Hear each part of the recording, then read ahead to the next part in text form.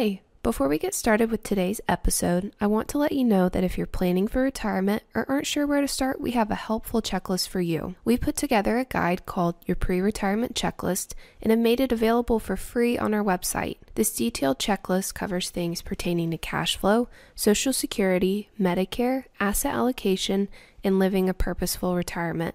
The link to download the checklist is listed in the episode description. Or you can go to wiserinvestor.com, scroll to the bottom, enter your email address, and then you'll have access to your pre-retirement checklist. Thanks for listening. Welcome to the Wiser Retirement Podcast, where we cover financial topics such as retirement planning, tax planning, portfolio management, insurance, and estate planning, so you too can have a wiser retirement. I'm your host, Casey Smith, guiding you to financial success with my co-hosts Brad Lyons and Matthews Barnett. Hey, guys. Hi, Casey. How's it going? So let's dive right into today's topic, dividend investing. So, Brad, this is a topic goes a little old school. Yeah. No pun intended. That's all right. That's all right. So I don't know. I mean, I understand dividends. I mean, there's when the market goes flat, then a lot of times your return only comes from the dividends. Mm-hmm. But man, for the last 10 years, the S&P 500's up 294% as of yesterday's close. That's a huge rate of return over the last decade. And quite honestly, to be fair to dividend strategies, nothing really actually touches that other than maybe individual stock holdings, obviously. Right. But for a diversified portfolio in large U.S. large cap, it's very hard to beat the S&P 500. In fact, most active managers couldn't even do it. Well, you know, the dividend strategy itself has a much broader context than just growth of capital. The S&P 500 is a growth of capital sort of strategy. Okay. Sector investing is often a growth of capital investment strategy. A dividend strategy seeks to find companies that have paid dividends and have made a commitment to pay dividends in the future in both a high yield sense and or a growth sense that goes along with their company strategy. So last year, okay, dividends grew by $69 billion over the previous year. So corporations pass through to its shareholders $69 billion more in 2021 than they did in 2020. Now that $69 billion more included what it was currently paying. So the total amount of pass through to shareholders on dividends in 2021 was $511 billion paid out to shareholders. And who are the largest shareholders? You know, they're not you and I, Case, unfortunately. They are literally institutions, pension funds, foundations, endowments, insurance reserves, large pools of capital that use this income in order to meet their obligations, either on a pension sense, any sort of liability sense, pension or insurance reserves, institutions for colleges that pay out scholarships, etc., use these dividends in order to meet those obligations. From an individual standpoint, it's a little bit different though, because it takes such a large amount of capital to produce a sufficient dividend. I think that's what you're alluding to, Casey, is that, you know, a simple investment in the S&P 500 with its growth compounding with dividends, okay, simply has outperformed other strategies for the past 10 years, including the dividend strategy. The dividend strategy simply couldn't keep up, with the growth of capital in the S&P 500. But dividends have been growing over the past 25 years for some of these companies. There's a strategy called the Aristocrats, the Dividend Aristocrats. It's an index managed and produced by Standard & Poor's for companies that have increased their dividends year over year for 25 years. And when you think about what's happened over the past 25 years, we've had the great financial crisis. Before that, we had the attack on the World Trade Center. We've had COVID now, coronavirus shutting down the economy. So we've had these major impacts on the economy and the stock market, and yet almost 70 companies have increased their dividends now for over 25 years in a row. There's another strategy, and these are kind of the big ones to look at, is the S&P high-yielding dividend strategy. And that includes the companies in the S&P 1500 that have increased their dividends 20 years or more. And So you have a growth strategy and a high payout strategy. And these companies kind of, operate a little bit differently relative to their relationship with their shareholders and their capital structure. So a strategy isn't simply buying a company that pays out a dividend. That's not an investment strategy. It's literally putting together different sectors of the market and different sectors that pay different amounts of income out to their shareholders. Matthews, you and I were talking a little bit ago. The largest sector of the S&P 500 now is the information technology. It's up to 28% of the S&P 500. And look at the very large companies that are in it: Google, Apple, Microsoft, et cetera. These huge technology companies. Well, along with that, they are also the largest producer of dividends in terms of volume. That's amazing. These are growth-oriented companies that are paying dividends larger than any other sector. It was always thought that dividends were utility companies. And Casey, that to your point where it's an old school strategy, our parents probably did invest in stocks and utility companies in order to, get dividends. It was supposed to be those value companies or the blue chip companies that were paying those dividends, and not the growth companies that were supposed to be reinvesting it and growing rather than paying out to shareholders. Well, that's right. A dividend is a sign of a healthy company, right? If a company's management team is able to manage their revenues and their expenses in such a way that they can earn a profit and pay out a dividend at the same time, it's thought that these companies are a very healthy company. So the dividend becomes a sign or a symptom of the health of an underlying company itself. So by investing in companies that pay dividends, investors historically have thought that they were buying companies that were healthy, if you will. So the dividend strategies are growing your dividend consistently. Right. That's replicated through like the ETF VIGs, the Vanguard fund.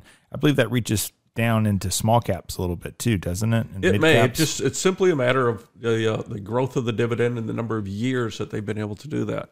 And then there's just the high-paying dividends out there now. And then there's actually one we talked about earlier offline here was the Wisdom Tree high dividend quality because if you look at AT&T, people buy AT&T, have this great dividend, but what? Yes, not for long. That's true, not for long. But on top of that, if you understood their balance sheet and how much debt they have to carry, right. And that brings up, where does a dividend come from on a corporate balance sheet, right? Healthy companies pay dividends out of net income. Right. Versus unhealthy companies borrow money. Or retained earnings. Right. Right. Which is like borrowing money sometimes because they're just reducing the value of their own company when they do that. So what strategies will also look at is at what percent of net income are they using to pay that dividend.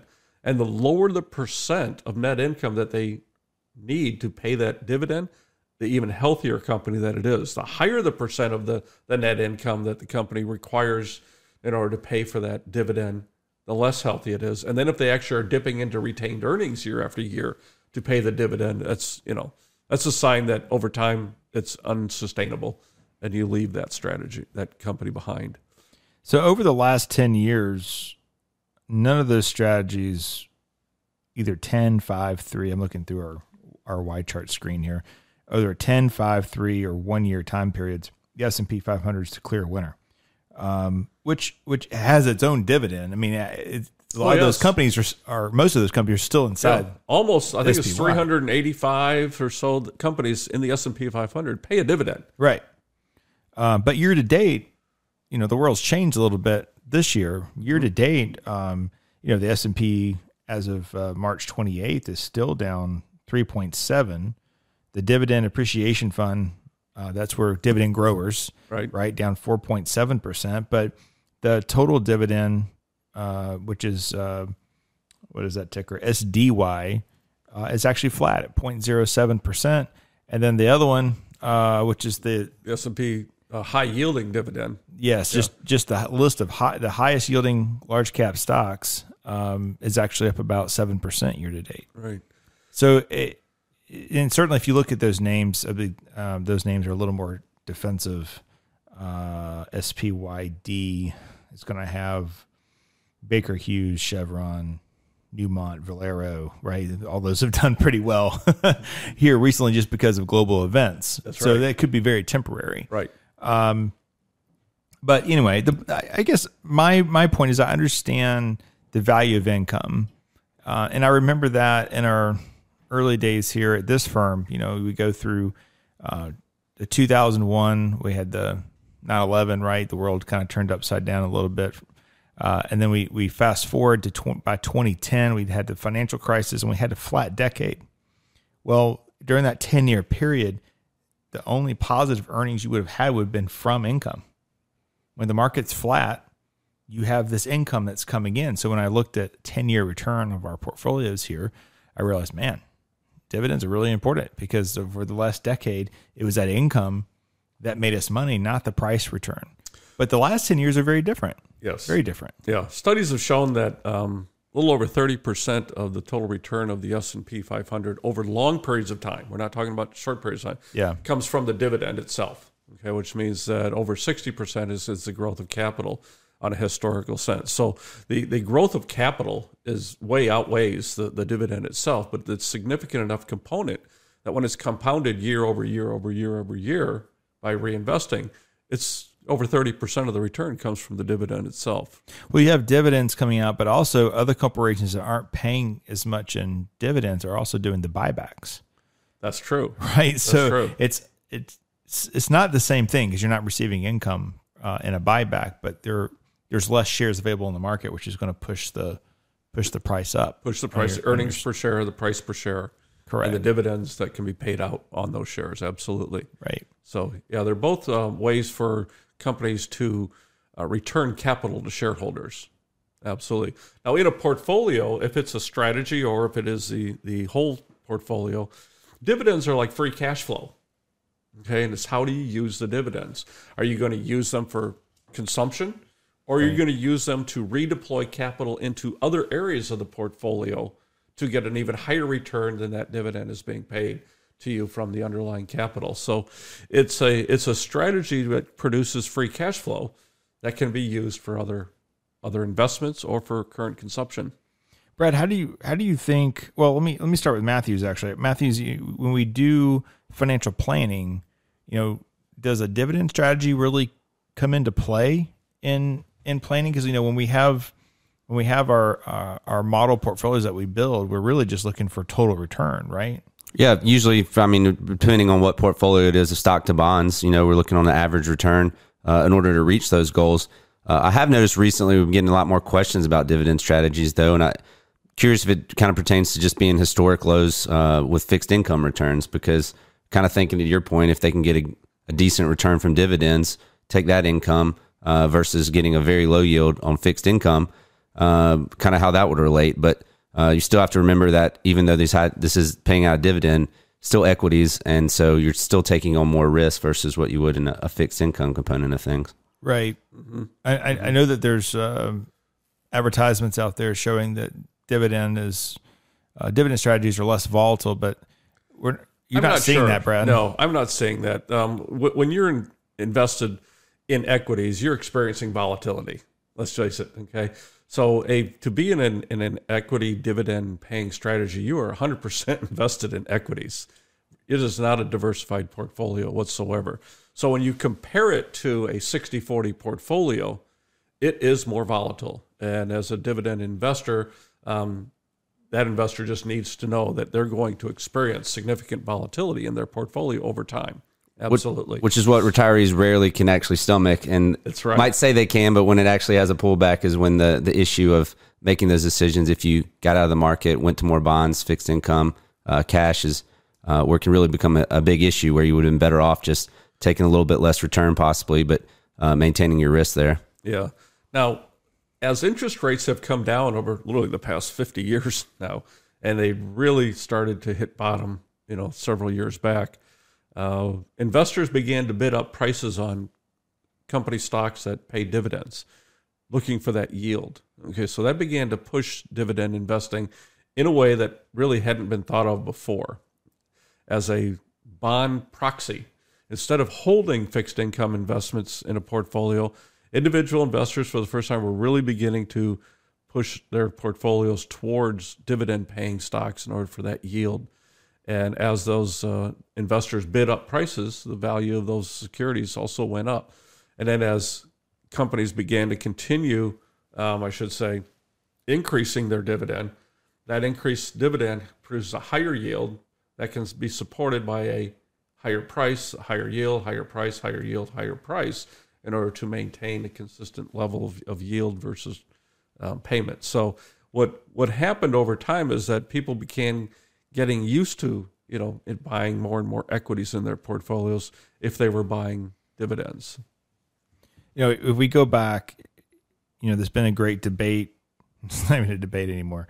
Value versus growth, right? Mm-hmm. So if you look at the S&P 500 over the last 10 years on the growth side, we're up 374% with a growth-focused ETF. So this is just large cap stocks, not mid or small caps, right? The value return is up 207%. Still a healthy rate of return over 10 years, but S&P growth is almost lapped it, right? Mm-hmm. In fact, it had lapped it up until December. And January is a tough month for growth stocks. But if you look at like SDY, which is a dividend-focused strategy, it's at 229% over the last 10 years. So that tells me over the last decade that dividend stocks tend to follow value stocks. Maybe they're one and the same, right? And what makes a value stock? Typically there's not much room to grow, and Coca-Cola could be a value stock at times, right? You can't really sell more cola. You have to discover another planet, right, to sell more cola at this point. So we have to, occasionally, maybe management has a misstep, and then the value drops in the stock, and then there's value, right? That's what a value stock is. Where a growth would be Apple, right? Mm-hmm. Now, Apple can turn into a value stock eventually, but they still have many more products to develop. Maybe the Apple Car, right? Yeah. Whatever they're working on there. I'm sure it's really cool stuff. So they continue to grow and build their market cap. So right now, everything, just this technology and all this innovation that we're seeing comes out of the growth sector. So it just, to me, it's still it's a hard sell to say, we're going to carve out part of our portfolio or all of our portfolio for a dividend strategy. So how do you see a dividend strategy applying to what I call a modern day portfolio? Well, when you take into consideration something that we haven't talked about until now, and that is the taxation of dividends versus the taxation of interest income, and capital gains, it can be a very different story. A qualified dividend is an investment that's been held by an investor for greater than 60 days and then before the dividend is paid, and that produces an IRS qualified dividend status. Okay. Now that qualified dividend status is taxed at the same rate as capital gains is versus ordinary income that interest is paid at or taxed at, Mm-hmm. So if you're comparing it to a fixed income portfolio that one has no growth, okay, and two is taxed at ordinary income, which rates can go as high as 37-38% at least, right? Versus a capped at 20% for capital gains on a qualified dividend, that taxation differential can make a difference. But again, Case, we're talking about large portfolios. A small portfolio, it has probably no place in it whatsoever, okay, because you can't have enough earning power in those dividends from a small portfolio that you can in a larger portfolio where those dividend cash flows that are produced can be significant and can have a taxable benefit to them versus an income portfolio from a fixed income, corporate bond, treasury bond, et cetera. So the way to replicate that would be through individual stocks. You're buying individual stocks with high dividends, but you take on a lot of company risk. You take company risk, right. And that's why ETFs would be the way to go. Enron had a great dividend. right up until the end. right up until the end, right? Yeah, I don't. Yeah. I don't know. I don't have the risk tolerance for individual stocks personally. I don't either. Anymore, you don't need to. ETFs are stocks. They're trading like stocks. You're getting the capital growth Right. of stocks. You're just getting more for your money. It's just not a fair world. I mean, I learned this very early on. I went to a college up in North Georgia called Berry College, and I was very privileged to be basically the first president, but technically the second president only by a couple of months. The guy that had kind of led the way graduated and I took over, but it's the Berry Investment Group. And one of the trustees donated $100,000. I think they're approaching on $800,000 now in value, which is pretty cool. But you bought individual stocks of real money in an E-Trade account, which was, the latest, avant-garde, the latest thing back in the 90s, right?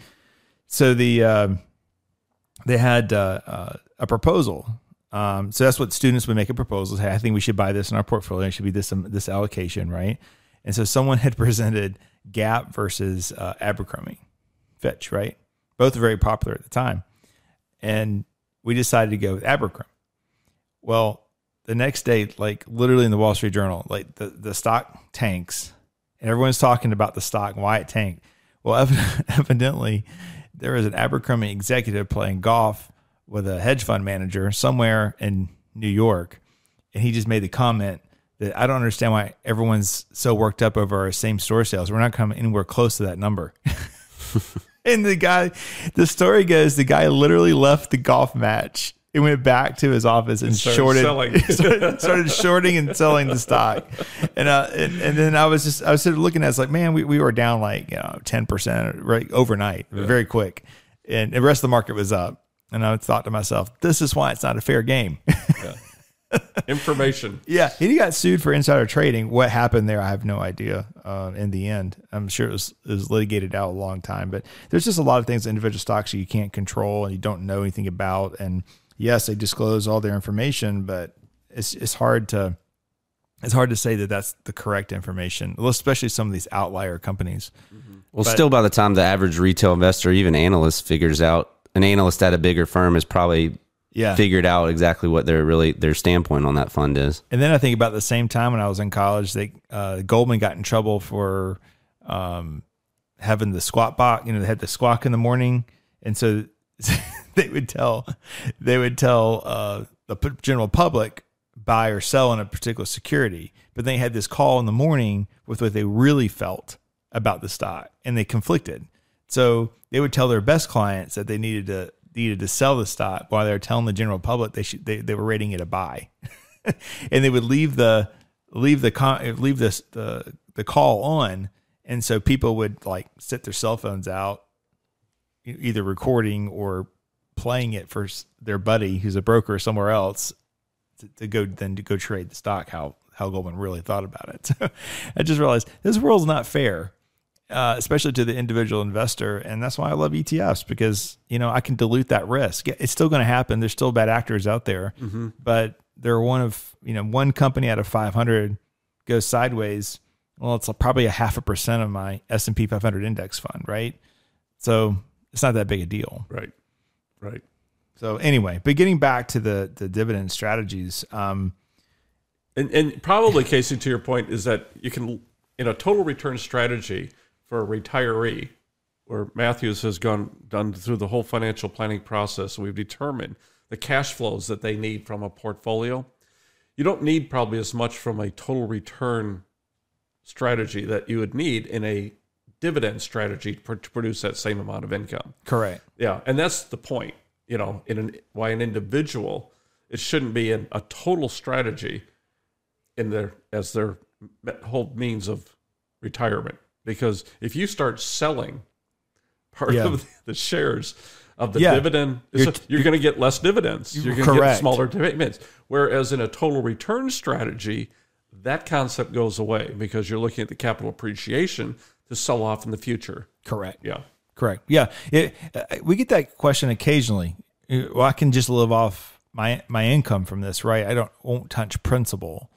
And it's like, no, it has to be a 2-part strategy. Yes. We need growth of the market as well as the income from the portfolio to generate the return. Some years you go into principal, some years you make 3 times as much as what you needed, right? And it all kind of balances out in the end. And we use we have a lot of calculators for that, Matthews, right? Yeah, and that's why you see that too with we know we're showing the cash flow charts and financial plans is if all things go well, the portfolio grows even with the withdrawal because of that same point is their income need is less than the overall total return of the portfolio. So during the good times, it continues to increase. And that's the main goal is not depleting your whole principal throughout retirement.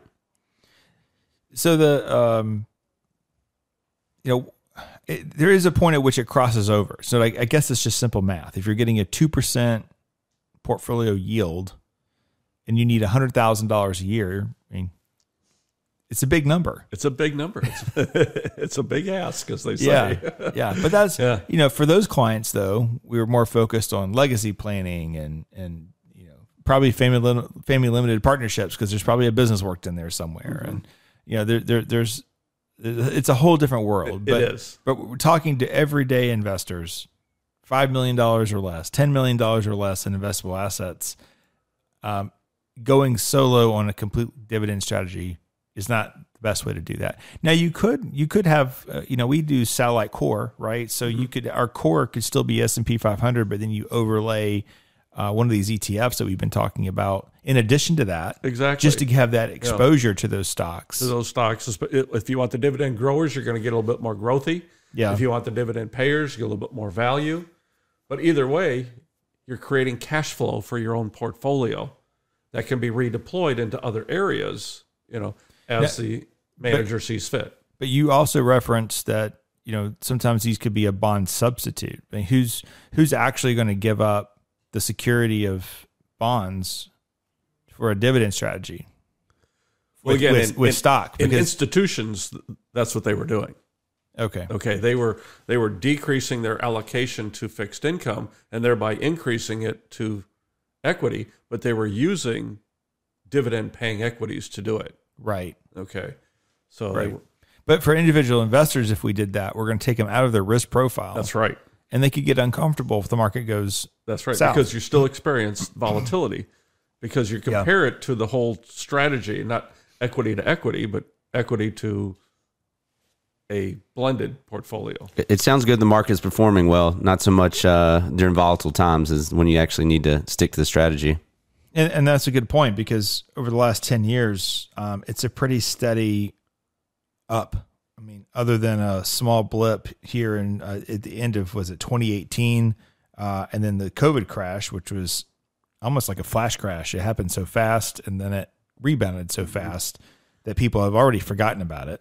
And then now we have this latest dip right now, which, oddly enough, the dividend strategies are holding up in this one. They're holding up Nothing well. held up during COVID, right? but it's holding up very well right now. Because there's a third component to dividend investing, and that's interest rates.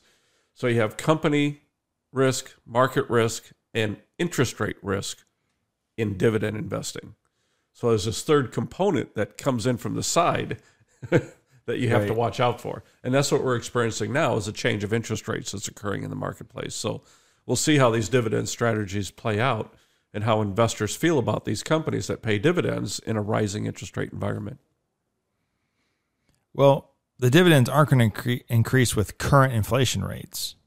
I don't see them going up by increasing your dividend by 8%. No, because the company's expenses are increasing. So they're if they do, stay away from the company. Probably they may be increasing their revenues, but they're increasing their expenses. So that's why you have this. What percent of net income are they using to pay that dividend? Yeah. Okay. Well, I think the thesis here is dividend investing. I feel like it made sense. The blue chip stocks of your grandfather's portfolio that did well, worked well, lasted a long time. But I feel like in today's age, a dividend focus only is going to be value focused only. And value focused did not do well for you over the last 10 years. And quite honestly, people are saying, oh, value is going to have a good year. I mean, year to date, we've had a rebound here recently in growth but year-to-date values about flat, and growth is down about 7%. But it's coming back. It's coming back hard the last couple of weeks anyway. It's just hard to believe that growth companies, if you look at the list, of the companies inside the growth index, it's hard to believe that those companies aren't going to be successful going forward. And why wouldn't people keep piling more money into those companies? Most likely, as investors, they will, and someday these companies will become dividend payers as well. So they'll reward that long-term shareholdership with dividends at some point in time. Don't know when, as they're using all their net income now to fund future research and development and production costs. Look at the top 2 growth companies. Apple pays a dividend, right? How long has that been now? Is it still less than 10 years? Not very long, yeah. Yeah.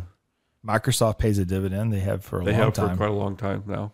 I don't think Amazon does. I know Tesla doesn't. No. Alphabet, I don't think they push off any dividends. No.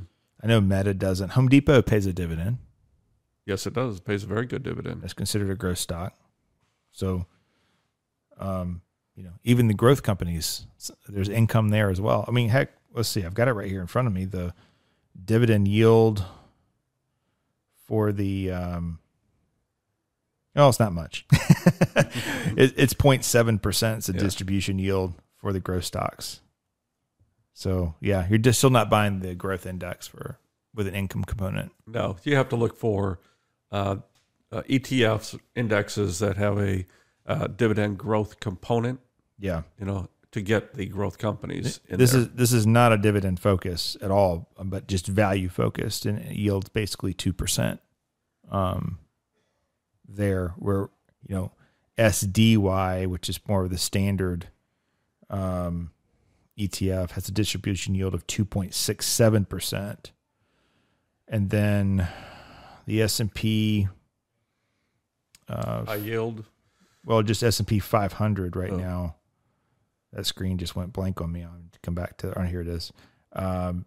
Just the S&P 500 yield. Should be below 2, I think.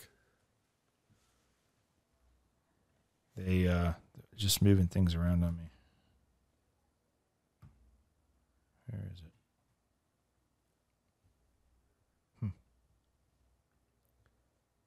I'll come back to that.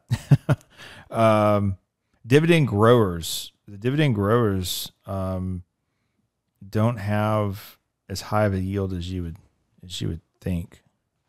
I guess because they incorporate smaller companies. I guess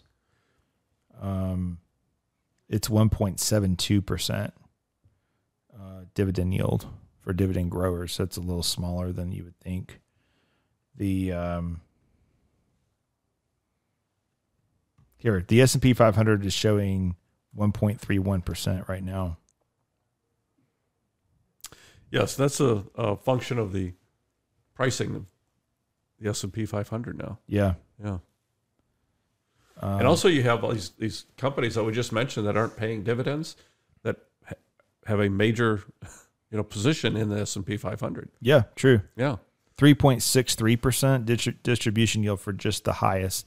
Yeah. The highest dividend yielding. Yeah, so those that pay and those that pay a lot, that's a pretty good size yield. Right. I always come back to this because I just laugh at it. Just the whole ESG rating thing. So at ETF.com, when you look up these dividend yields, you look up different research. They tell you the MSCI,